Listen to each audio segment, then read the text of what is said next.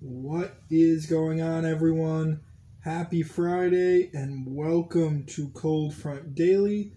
I'm your host, Dan Kelly.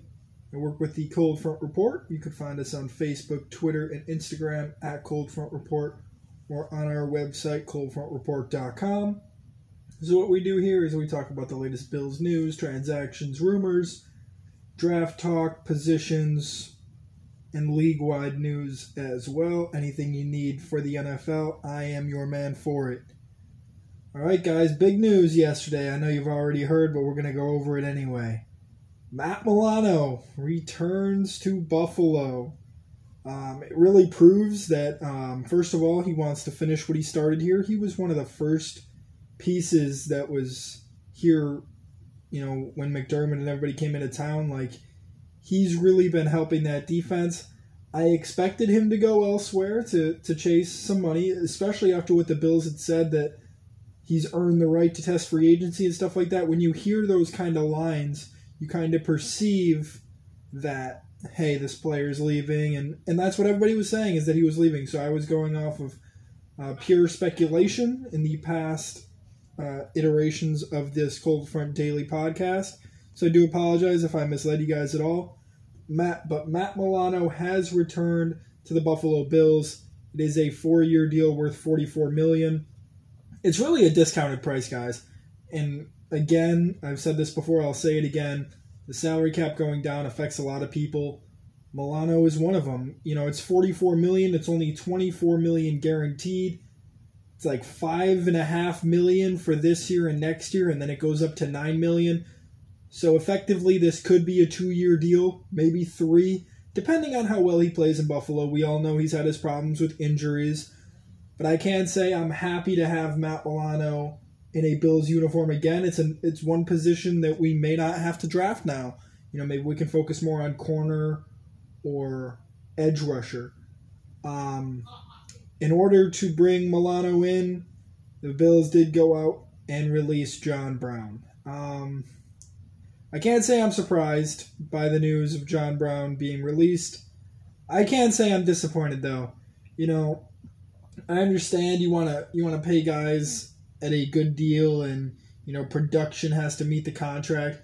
But I really feel like Brown was contributing very well to this team. He had a 1,000-yard season a few seasons ago. It's not like he was any slouch last year. He did miss some time due to injury, and if that's what Buffalo's worried about, then that's okay. I would understand that, but I don't like that they just flat out released him. I wish they could have reworked his contract or something to keep him in town, but I understand they wanted the money, especially to pay Milano. Quentin Jefferson was also released yesterday along with John Brown, and Vernon Butler was released as well. So a lot of Bills news there, which is good because I've been running out of topics for the Bills lately because there hasn't been anything going on. It's just around the league. So guys, let's hit your daily news, which is Tom Brady. Let's talk about Tom Brady. I really feel like he's the most unselfish NFL player I've ever seen. He just reworked his contract to give the Buccaneers more money to work with, and I understand he's made more money than we can ever imagine. But still, the fact that he's willing to sacrifice himself for the betterment of the team is why he's been so successful. It's why he has all those championship rings, and he does it again, this time in Tampa Bay. The Patriots, bringing back Cam Newton. He had a really bad year last year. If you look at statistics, I believe it was like 9 passing touchdowns or something like that. It was rough for Cam and the Patriots, and even getting 3rd place in the AFC East after ruling the division for 19 years, 20 years. Cam Newton comes back. It's a 1-year, $15 million or $14 million deal. I'm guessing that this just means New England can't move up in the draft or something like that, because they sit at 15. They're in a rough spot. All the quarterbacks are probably going to be gone by then. At least the top 5 will. Most likely. You never know come draft day. It's all speculation, guys. All speculation. Let me mention again, because I don't know what's going to happen in the draft. You don't know what's going to happen in the draft. And all these experts that are doing mock drafts also do not know what's going to happen in the draft. For instance, E.J. Manuel. Who would have predicted that the Bills took E.J. Manuel back in 2013? Huh? Exactly. So, all right. Other than that, the Texans have been making moves. They signed linebacker Christian Kirksey and also running back Mark Ingram.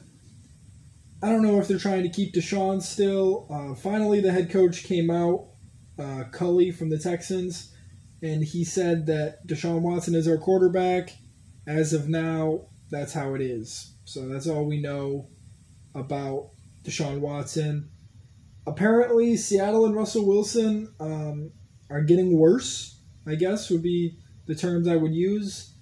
It was stated by Diane Rossini from ESPN that the Seahawks will trade him if a team is desperate enough to offer the farm. If they offer a good deal, Seattle will trade their probably best player in franchise history. That might be a little bit of a stretch. Walter Jones was amazing and stuff like that, but Russell Wilson has been fantastic for the Seahawks. You know, multiple All-Pro nods, Pro Bowl bids, led the team to back-to-back Super Bowls, has been a top 10 quarterback according to PFF for multiple years now. Like, Wilson's amazing. Trading him would really kind of be starting over, and I don't know that Seattle wants to do that, but kind of looks like the way it's going right now. So, guys, it is Friday.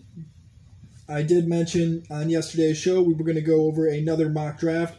This one is from my friends at the Cold Front Report. So let me mention who did this mock draft.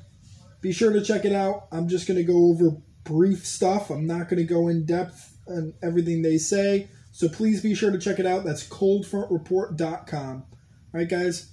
So this mock draft was made by Leroy Winslow, Mike Back, Greg Boucher, Scott Delafave, Thomas Frank Carr, and E.J. Daniels. If you recognize those last two, those have been guests on the podcast so far. We're working on more for sure. So number one, you guys will hear it from me all the time, Jacksonville Jaguars. It's Trevor Lawrence. Once again, this is clear as day. It's going to be Lawrence to Jacksonville. Urban Meyer gets his quarterback, and he's the number one in the class.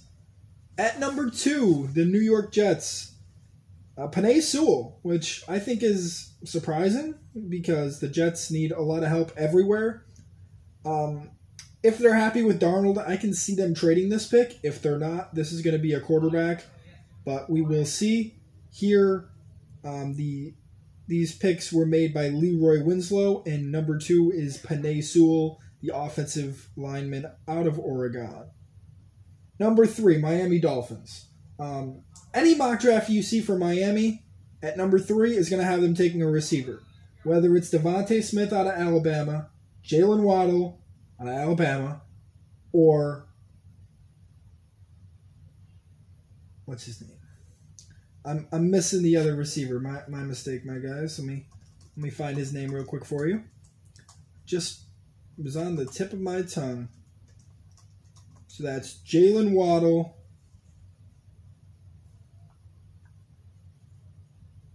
Devontae Smith, who won the Heisman, and then Jamar Chase at LSU. That's the one I was missing. My apologies. Jamar Chase, LSU. So here they have Devontae Smith out of Alabama. Now, Smith is great, obviously. He won the Heisman, which is, the highest accolade you can get in college football. But a lot of teams are worried about his frame, and I can see why, because there are speedy guys that work in the league, and then there are speedy guys that don't. And one of my best examples I can give you is Marquise Goodwin. Marquise Goodwin, drafted by the Bills many seasons ago, came in, he was electric, but he was also very fragile on the field.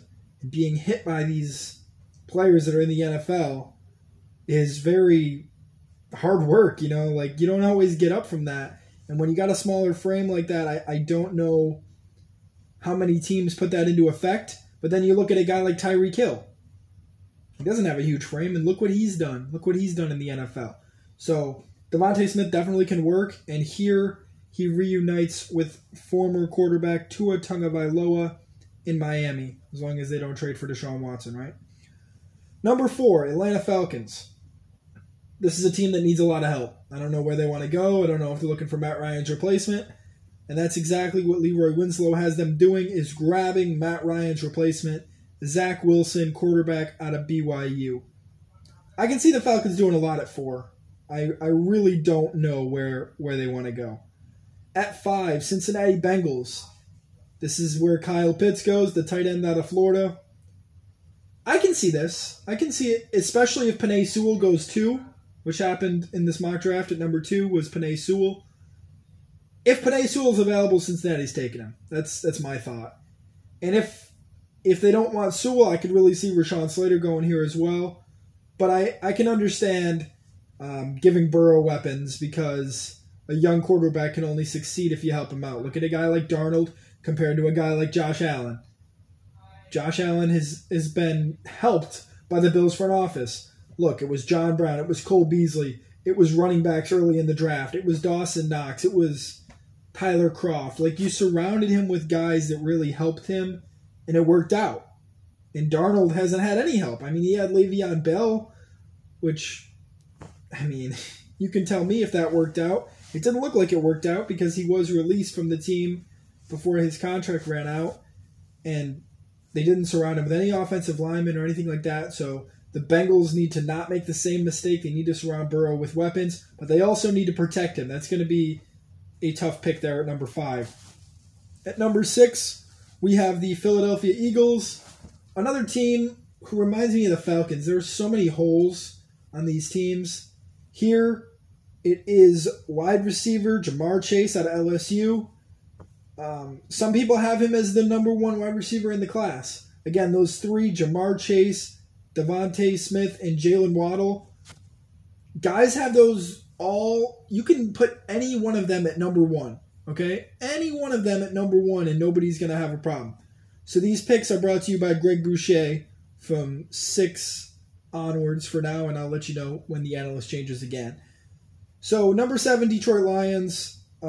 Here they have a cornerback, which is Caleb Farley out of Virginia Tech. Detroit took a corner last year in the top 5. I believe it was number 3. It was Jeff Okudah. I don't know that they go corner again, but hey, if that's what they need and that's who's available, Caleb Farley at 7, I could see it. Number 8, Carolina Panthers. In this scenario, Justin Fields falls to them, the quarterback out of Ohio State. I'm not sure how likely that is. I feel like if Carolina wants a quarterback, they may have to move up. But here they get lucky and Fields falls to them. I think if this happens, it's a no-brainer situation. They take him. Teddy Bridgewater is not the quarterback of the future in Carolina. Number 9, Denver Broncos. Linebacker, it's Micah Parsons out of Penn State. Again, it makes sense. Von Miller's not getting any younger. Another quarterback needy team. I don't know if they're happy with Drew Lock. They have surrounded him with weapons to be successful. But Micah Parsons, I think that would make Denver's defense even more scary. And at number 10, and the last pick for today, is Samuel Cosmi, the offensive tackle out of Texas. A few years ago, guys, Dallas's offensive line was formidable. The best line in the league, bar none. But after retirements and injuries, it's not the same. Just look back to last year when Dak Prescott got hurt.